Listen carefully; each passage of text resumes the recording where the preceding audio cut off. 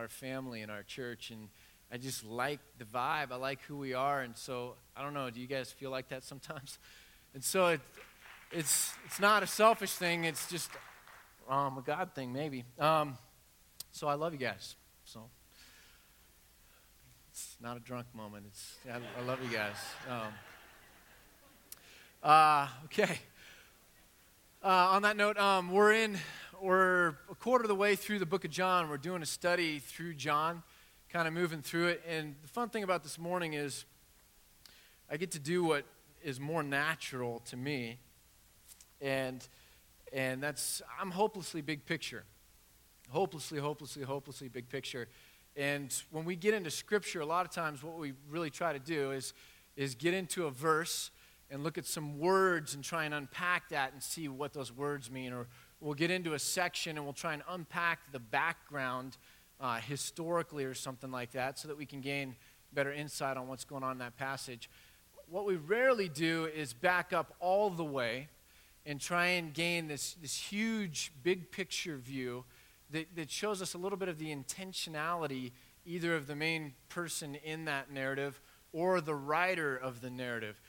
Kind of really seeing the forest instead of the trees. Does that make sense?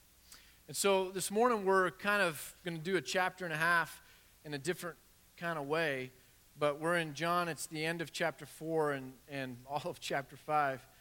And it's basically two stories, and I'm not going to read them all. I'm just going to give you a little synopsis and then maybe one verse from each. But the first story is just Jesus healing the official son. And so he ends up kind of traveling around, and a guy comes to him, and his son is sick, and Jesus ends up proclaiming this and then healing the son through a distance just by kind of deciding that the son should be healed. But Jesus says this in verse 48 of chapter 4, "Unless you people see miraculous signs and wonders, you will never believe."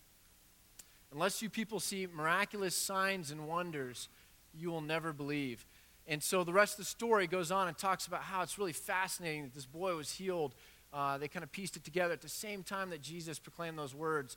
And then it moves on, and the next part of the story is at the pool of Bethesda or Bethsaida, and it's Jesus coming up, and kind of culturally what's going on here is there's a lot of people that are sick. And they wait around, and when the water is kind of disturbed, it's a religious belief at the time that if you can get into the water, they're healing waters. And Jesus walks up on this guy and says, "Do you want to be well?" And the guy says, "Yeah, I want to be well, but I don't have anyone to carry me down there. I'm just kind of all alone. I'm here with my need, but I can't go anywhere with it. I mean, I'm doing the best I can." And Jesus says to this guy, "Get up, pick up your mat, and walk." Get up, pick up your mat, and walk. The guy picks up his mat, walks away, and as soon as he kind of gets out of that area, he runs into a bunch of the religious leaders, kind of the Pharisees, and the first thing they say to him, and this is so typical, right? They don't say, "Wow, miraculous, you're healed," or "Isn't that cool," or "Praise God." The first thing they say is, "What are you doing carrying your mat?" It is the Sabbath. It is God's time. What are you doing this for? You're wrong, right? I mean, they're just completely out of sync. God just did something that's just amazing. They should be like celebrating God, praising God, and instead they're trying to defend God by saying that you low creature, are like carrying your mat. How dare you? You know, I mean, has there ever been a sinner like that, right? Carrying his mat on Sabbath. And so what ends up happening is the guy says, "Geez, I don't know who helped me," because kind of the religious leaders are on a witch hunt. The Inquisition is coming. Who did this? We want to find them because they're guilty. And what ends up happening is he finds out it was Jesus, tells them, and in the back half of chapter 5, we see Jesus kind of talking to these religious leaders and in some sense scolding them and teaching them because they don't really get it. They don't really get it. Okay, so let's just stop there for now. I want to pray real quick, and then we'll kind of back way up and take a look at this. But let's pray.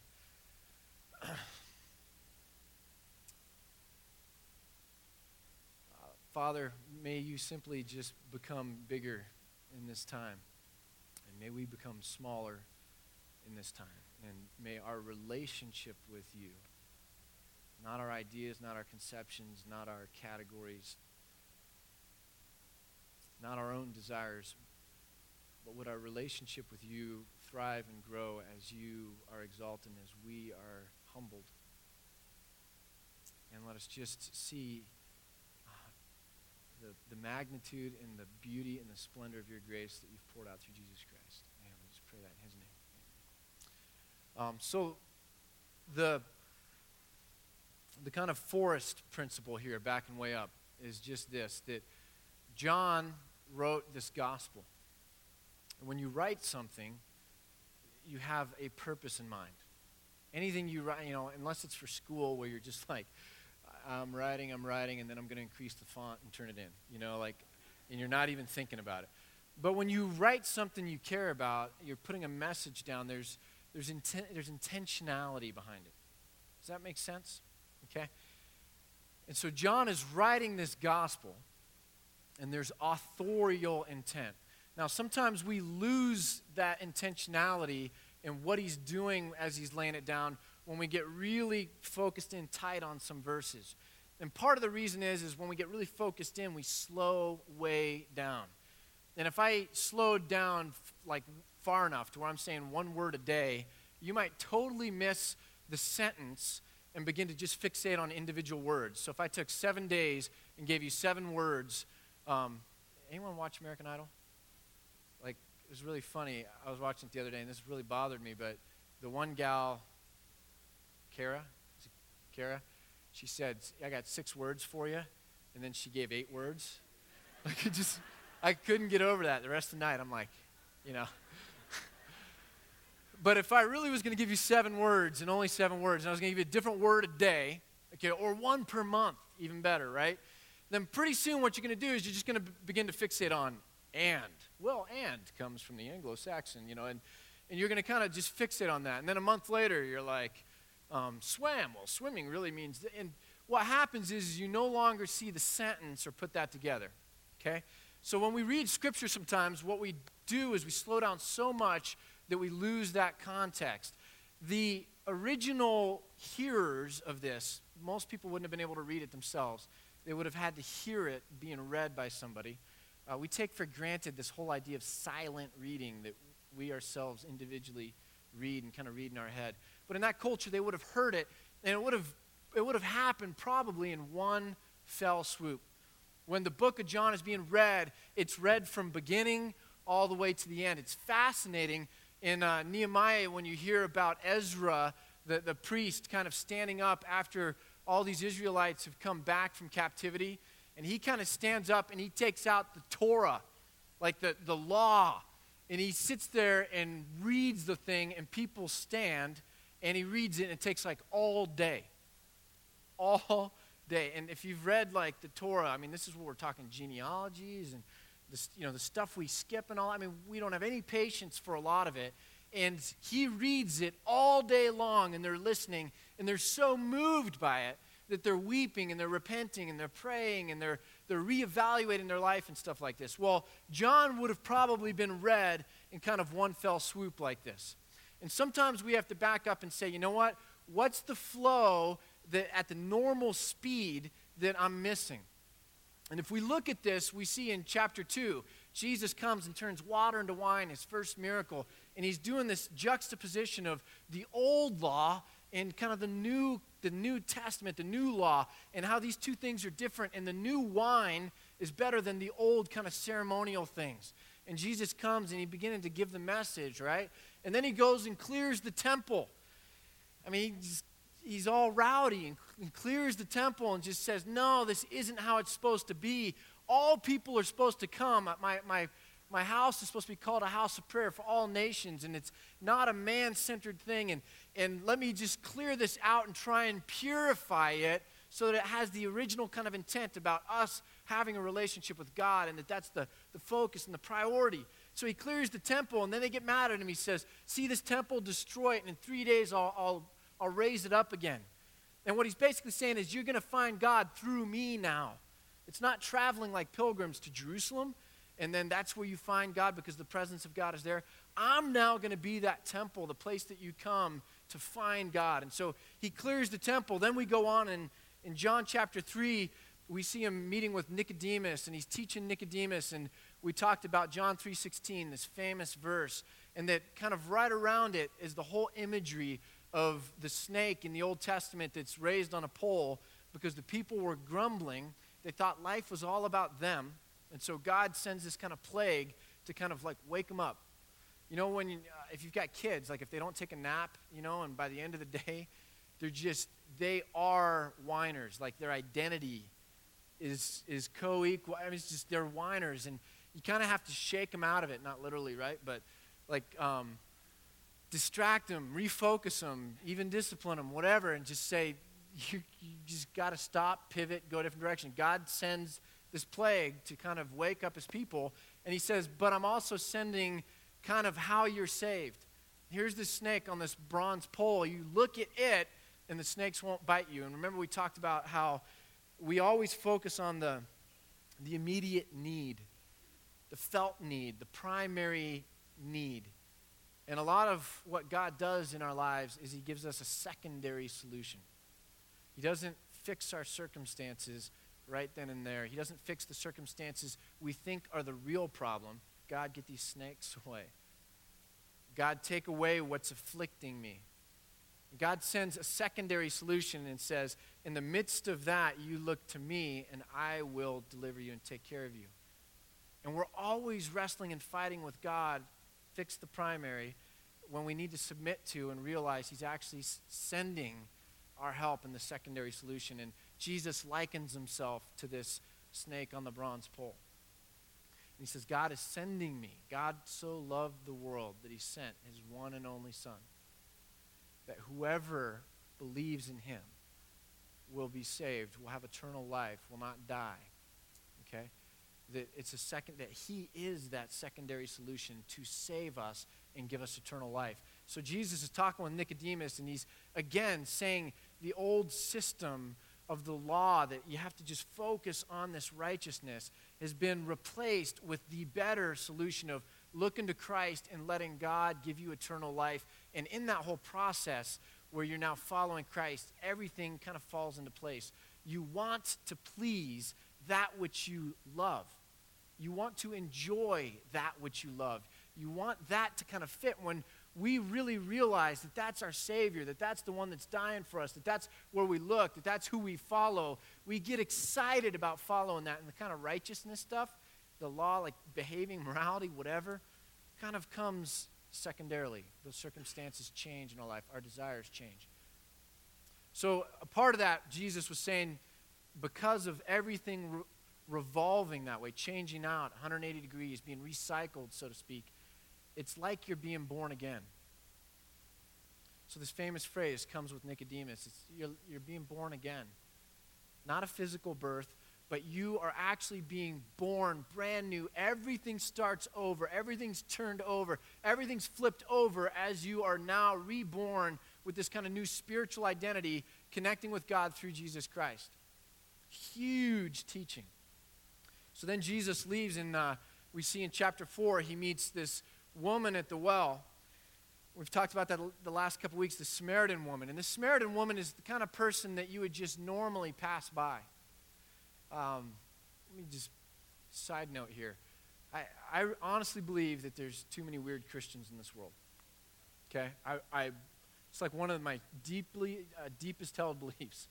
There's too many weird Christians in this world. And I think we're weird because we've built this Christian bubble, subculture, and we think that we're actually living in the world, yet we've insulated us with all these things that are comfortable, that we like, that we enjoy, that are our own kind of deal, and we listen to Christian radio, and my second belief is that I don't think Jesus would have listened to Christian music because it's not that good. It's a quality issue, right? But we listen to Christian radio, and we go to the Christian bookstore, and we just circle ourselves with this kind of Christian bubble, and we're driving around in America, so we think we're in the world. But we've become one step removed from it. And so Jesus' disciples, same kind of a thing. they were identified in their own little kind of Judean bubble, and they wouldn't have talked to this woman at the well because they were one step removed. And when you're one step removed from somebody and there's a cultural kind of thing or an awkwardness there, you usually just pass on by. So if we're going to be in the world, which means it's natural enough, normal enough, we have enough real interactions, authentic interactions with the people in our world that we speak their language, we understand how they see the world, their paradigms, we can have a conversation with direct communications. It's not weird, stumble, awkward, it's just normal conversation. If it's that comfortable, us, in the world, then when we walk up on that person, hey, how you doing? What's going on? Did you catch the Boston game yesterday? Like, what gives? You know, why are you out here in the middle of the day? You know, I mean, it's just natural. But when we begin to isolate ourselves, and it begins to get a little bit awkward, we don't understand language. It's like a language gap. What's the word for that? Like, what was it? Yeah, it's a barrier, but I think there's like a word for when you don't speak the same language, but it's a language difference. So it's like going overseas or going somewhere else, and it's that forced communication, and then what happens? You only talk to those people when you need something. Walk into the Italian store, bread, give me, whatever it is. No, I'm not Italian, but I need something, so I'm going to try and bridge that gap and get that from you. Or you just bothered me enough to where I have enough desire to tell you kind of what I think or what I feel, because my opinions have kind of reached a certain point. But if I really want to relax, if I really want to be in my comfort zone, if I really want to just unwind, I'm not going to talk to that Italian guy. I'm going to go find another American tourist and just chill. We chill with Christians way too much. And we treat the rest of the people in Bend, Central Oregon, America, as if they're the awkward people that really drain us because there's a language barrier. Okay? Step back into where we're at, but so Jesus comes up, and the beauty of it is just how naturally he talks to this woman. He just walks right up and, just dives right in. No fear whatsoever. Starts talking to her. And the whole outcome of that story, again, is this thing. She's trying to argue this point of where are we supposed to worship? Who's right? Two religions competing. Is it this mountain or is it this mountain? And kind of judge in this political dispute almost. And Jesus says it's the wrong question. From now on, you're going to worship the Father in spirit and in truth. It's this born-again thing. It's your soul being changed. It's the ability through Jesus Christ to come directly in the presence of God in his throne room. And it's in a spiritual way. It's not which mountain or which temple. It's just coming and directly connecting with God in truth and in spirit. And it's this whole thing. It's all changing again. And then we come to these two stories where it's basically just about miracles. Jesus does this miracle, then Jesus does that miracle, and then he starts to talk to the Pharisees, and the whole argument is about what? It's about authority. It's about authority. So let's backtrack just a little bit. Jesus starts here with a miracle, water into wine, the old and the new. Then he goes to the temple, and he really takes this authority thing and says, I am going to cleanse it. And it's about the old and the new again and about who he is. And then he moves on, and it's Nicodemus, and it's got to be born again. It's your soul. It's God quickening you to new life, right? Because God so loves the world that he sent me. And then you move on, and you get this amazing interaction where Jesus is just trying to reach people because he loves people, and he speaks their language. And he's talking with this woman at the well and saying, it's not about what you think it is. It's about God, and it's about worshiping him through me. And there's a truth there. There's an authenticity there. And it's a spiritual thing. And then he comes and he does a miracle. And then he comes and he does a miracle. And then he says to the Pharisees, you just don't get it. You don't get it. I and the Father are one. And I did this on the Sabbath because my Father has never stopped working. He's in control of the universe. The responsibility of everything rests on him. He's never walked away from that. And in the same token, the responsibility for people and for this world and all that, it remains on me as well. And so I never stop working. And he's talking about authority. John, in writing this, is trying to get us to understand something very, very profound. And that's just that Jesus is not a good guy that helps people out. Jesus is not just a really smart guy that gets religion. Jesus is the authority, meaning everything begins and ends with him. Okay? The whole thing of authorial intent is kind of interesting. Like, I had to call my wife today and tell her we don't have G.I. Joes at home. I have 4 daughters. But I said, bring me like a little figurine or doll or something, right? The way authorial intent works is this. It's really hard for us to enter into stories. If I read someone else's love letter, I don't have the same emotions that the writer of that love letter had, right? If I'm watching someone jump rope, you ever seen the double Dutch kind of thing? If I'm watching someone jump rope, it's totally different than the person that's twirling it and the person that's in the middle of the rope jumping. So that first person experience or intention is so much different than my third person experience. Make sense? That's why in the movie Dead Poets Society, like, Robin Williams has him stand on his desk. And he's like, hey, get out of your rut and look at things from a new perspective, because you need to grease the wheels of your mind so that you can kind of get stuff. Because you've kind of gotten into this rut by your age, just seeing life in this kind of very plastic way. Kids, the reason I have this doll, kids get this, right? I mean, you watch any kid playing with a doll or a G.I. Joe or whatever, and they are projecting themselves onto this doll, making it do whatever they want, My daughters are all into this, like, nursing their babies, or like making their dolls like nurse babies and stuff, right? And they're kind of like living vicariously through this. That's what they're playing. They're projecting onto, they're identifying with the character, okay? And they're living through it, and they understand what life would be like for this, thing to do this stuff, right? We have a lot of naked babies at home, so at least this one's dressed. But what I'm basically getting at with this is, when we get older, we don't know how to role play so well. We lose the wonder and the creativity and the freedom of mind, the dreaming to be able to role play and project ourselves onto something.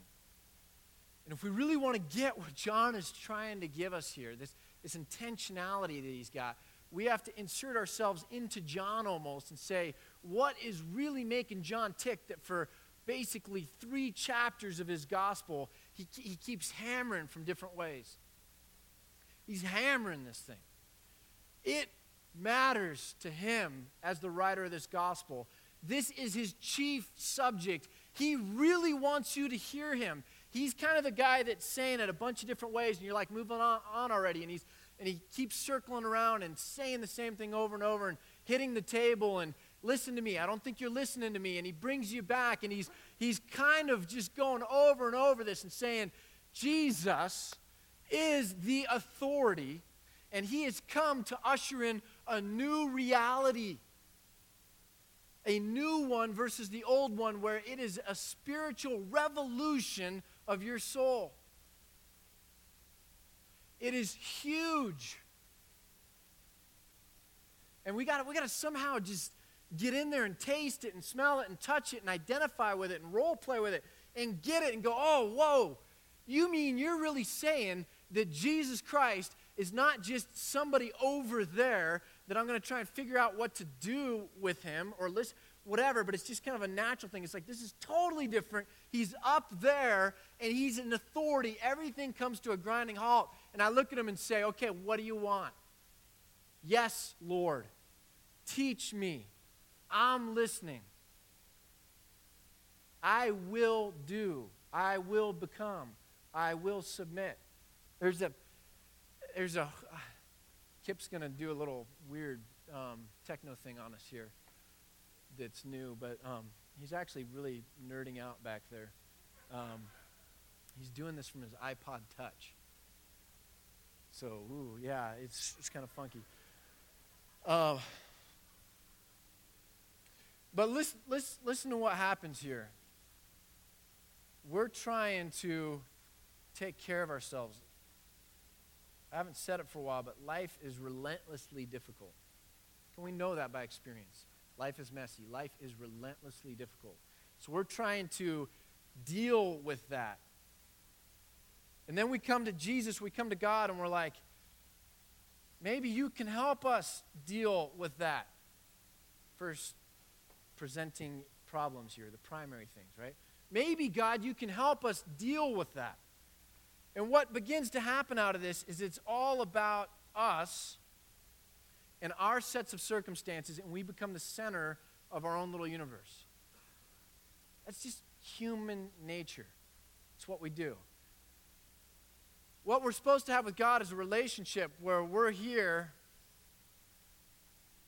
and God is here, and this looks like a relationship. Okay? There's reciprocal action, there's a give and take, there's relationship. And our proximity or position to him is one of a subject.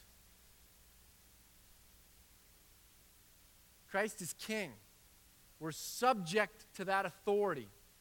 And when we're subject to that authority, he's the good shepherd. He is the caretaker.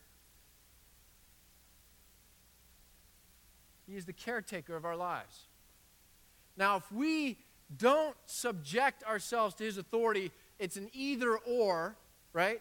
We're in rebellion to that authority.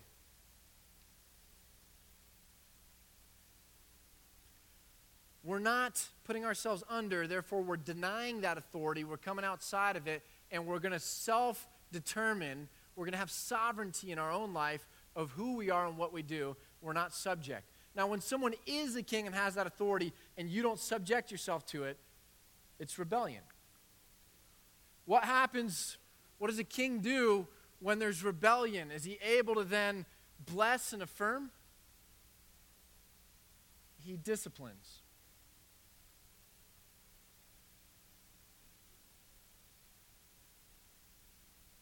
When my daughters don't listen to me,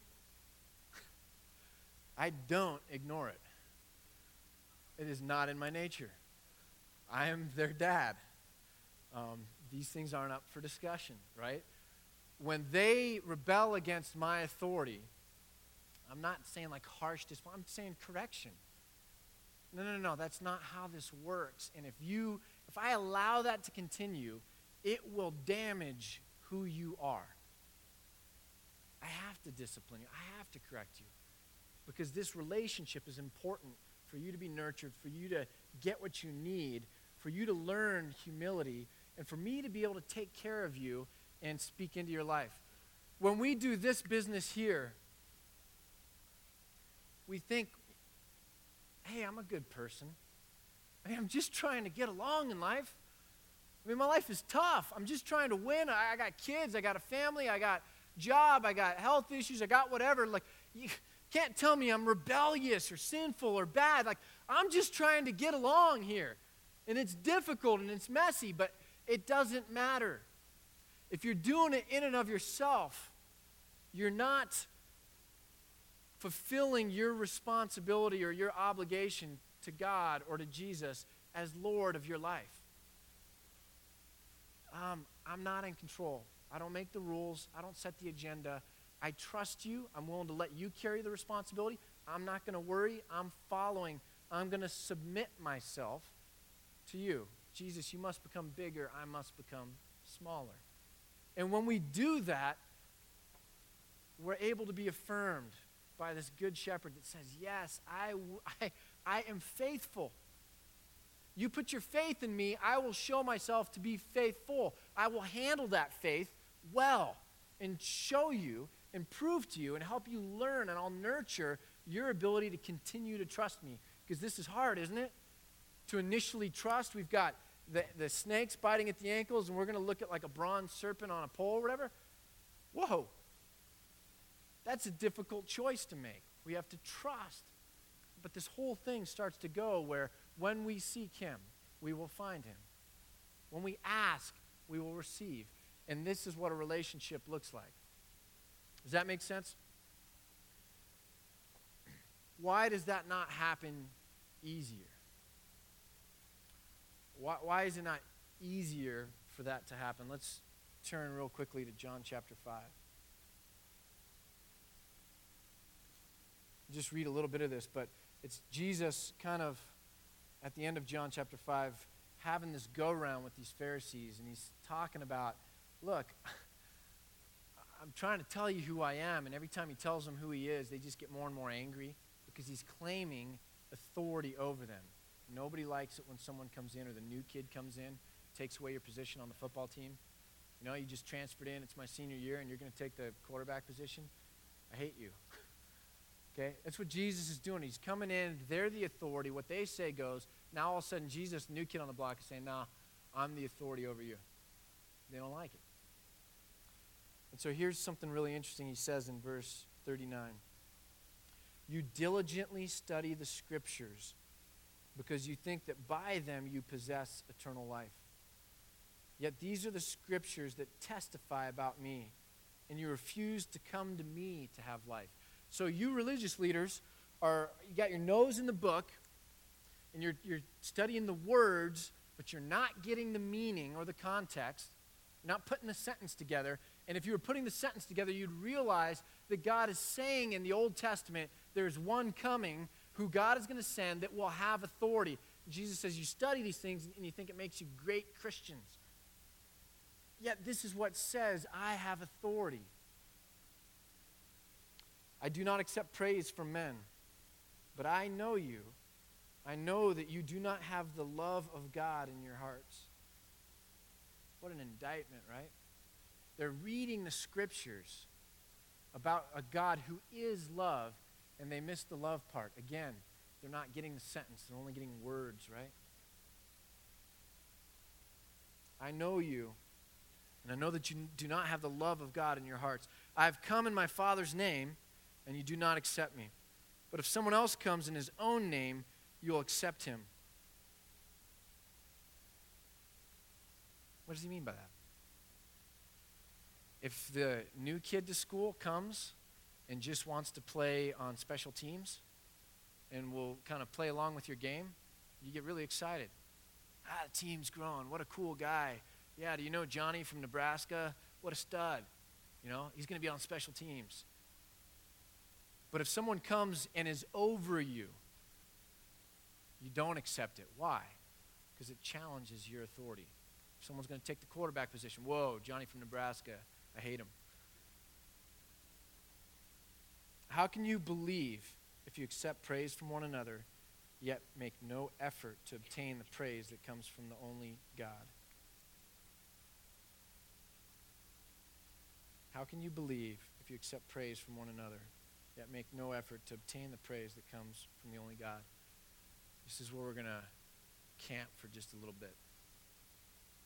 We are a herd creature. The Bible likens us to sheep, and it's not a compliment, right? We like to gather together in little tribes, and then we self-reinforce in those tribes.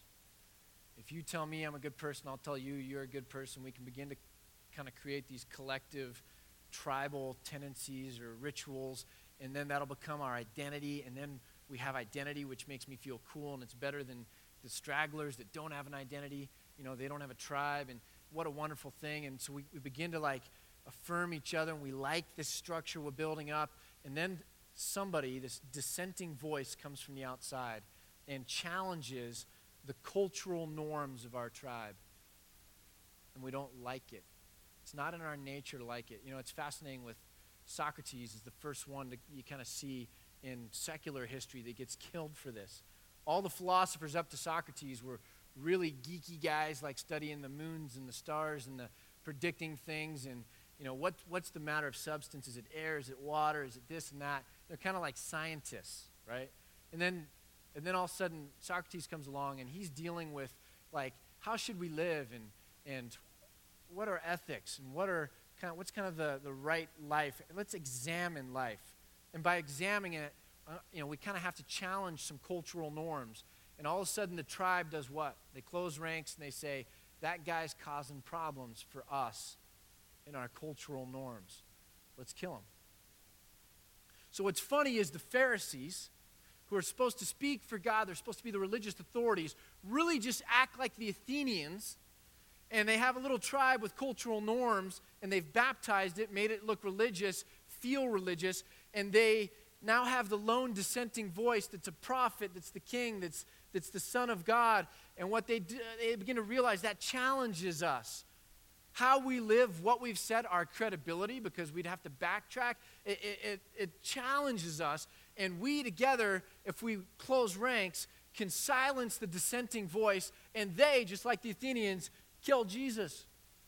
They treat him just like he's Socrates, like a moral philosopher, something that they don't like. Yet he was the authority. They didn't know that this is all part of God's plan, but amazing. So if you're a Christian today, I think one of the first things you need to realize is, please, God, don't let me stop there with a label. Don't let me identify with a tribe and think that that's the sum total of what I'm supposed to do. Because there's a very real possibility that Jesus is still trying to save you. Jesus wants to save Christians. We had a guy out here that wrote a book called that. Jesus wants to save Christians. Here's the Christians of his day, and Jesus is trying desperately to get through to them and say, it's beyond your cultural values. It's about me and being reborn into this relationship that comes through me. I need to save you even though you think you're saved. They're reading the Bible, and Jesus says, you think you're saved. And then he talks to them about salvation. Isn't that haunting? Here's the thing. If you read Scripture without prayer and without humility, it only fuels your religiosity. If you read Scripture without prayer and without humility, you are a rigid individual, and that Scripture reading will only fuel your religiosity. If you read Scripture with humility and with prayer to try and hear from God, and you're saying, I will do whatever you say. I only want to be found with you, and I know I'm going to mess it up, God. I'm not going to get it right, but I'm teachable. I'll listen to your correction because I want to be subject to you. I want to be submissive. Have your way in my life. When we read Scripture that way, then the Scriptures point us. They point us to the authority of God in our life, and we now grow in our relationship with God. Powerful things can be used for good or for bad. Guns can be used for good or for bad. What Christians need to understand is that Scripture, a powerful thing, can lead you, listen to this, can lead you away from God or toward God. It doesn't mean that Scriptures are bad. They're inert. It's a message. It's how we read them, and it's our disposition to hearing them that will either, with this tool, take us away from God or towards God. That freaks me out. It means that prayer needs to be more than just, God, I got pressing needs right now. I love during worship how Matt said, God, please this morning meet our needs. But more than that, may you be glorified this morning. We want to praise you. We have needs. But more than that, let us be in right relationship with you, God. That's the beauty of worship. We weren't made to be alone. We weren't even made to just be in community. When we worship and you kind of get that satisfied feeling in your gut, like, oh, I was miserable this morning when I got out of bed, but I'm so glad I'm here. It's because you're connecting with God in a way you were meant to, you were designed to, you were created in order to have that connection, that relationship. Absolutely created for it. So, last little drawing, just hopefully map this out. I think the American Christian approach, I'm on this big kick that we need to just reform. I mean, if the church in America is broke, let's not aim at being an American church, right? I mean, we need to be a little bit smarter about these things, maybe. There's an old phrase that you hit exactly, your system is designed to give you exactly the results that you're getting. So if you're playing golf, and the ball goes there, chances are that's where you were aiming. You didn't know it at the time, but guess what? That's where you're aiming. It's where the ball went. Your system is designed to give you exactly the results you're getting. Now, if you've been reading anything online lately or whatnot or in the papers, you know that Christianity in America is absolutely melting away. Absolutely, statistically just evaporating at a huge rate from a sociological perspective. We're getting exactly the results that our system is designed to give us. Our system, frankly, in America, is to provide a church that satisfies people and gives them the feeling that they're able to meet their immediate needs. Not a bad thing. But we don't make a real habit of helping them grow in their ability to push these things away and focus on the secondary issues in their relationship with God, to where they really grow in Christ-likeness. The American church is giving us exactly the results that it's designed to give us. So I'm on this big kick that we're silly if we don't take that into account and say, look, man, how do we go back to the New Testament and live a little bit more authentically? Because what God designed isn't broke. We've just monkeyed with it. In America, here's what we tend to do. This is a salad bar. Okay? And you got the big salad bowl, and then you got carrots and tomatoes and celery and ranch, vinaigrette, cucumber, croutons, I don't know. That's our life. And we come to church, and we read our Bible, and we're like, I want to fit God into my life. I need that ingredient for my life to be complete. We treat God like he's the cucumbers. I need God in my life to fill out my set. It's like I've got, one card short of a full house, and I just need that other queen. And then I'll have a full house in my hand. And we act like religion and our relationship with God and Christianity is one part of our life.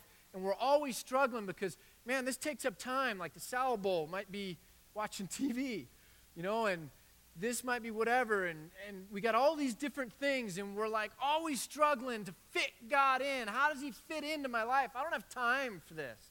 The Bible reading and the prayer and the fellowship, and the church is always trying to get me to go into small groups and and helping out with the homeless, whatever. Like, I don't have time for different ministries, It's hard.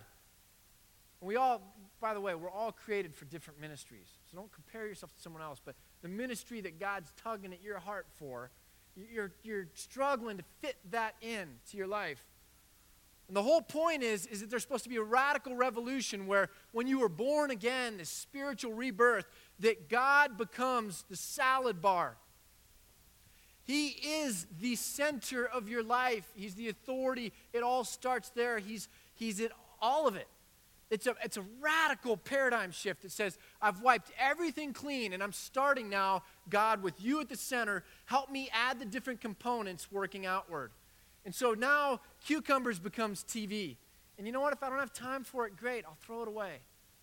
And this becomes this, and hopefully this becomes like family, because it's really important. But God, I am going to put you at the heart of it and then piece this thing together.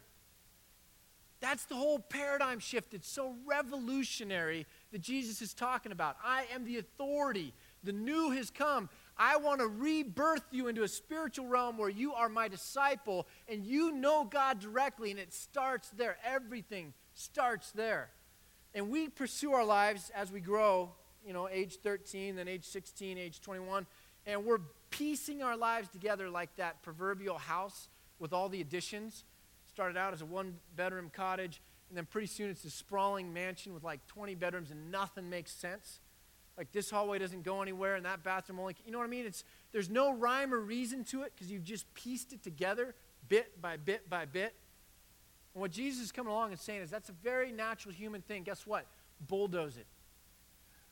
Don't add one more room and then call it God or call it faith or call it Christianity. Bulldoze the house and let me begin to remake you.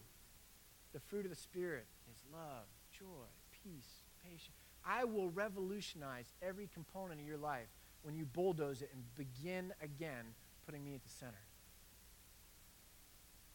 So John, this guy that we're supposed to identify with, what's John doing?